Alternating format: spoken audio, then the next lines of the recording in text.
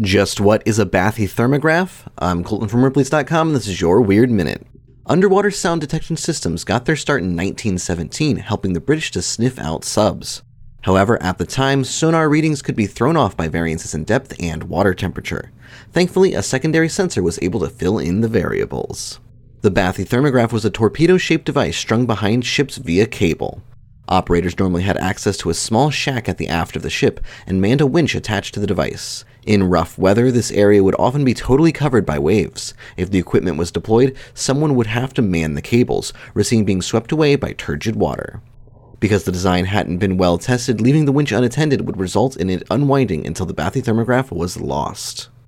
Though it was attached to the ship with a cable, the bathythermograph required purely manual readings. Technicians would read slides covered in oil to measure results, and combine the data with sonar to pinpoint attacks.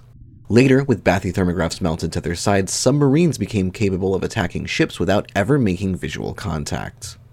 For more about the bathythermograph and other strange stories, head to Ripley's.com, rate the Weird Minute if you haven't already, and tune in tomorrow for another Minute of Odd.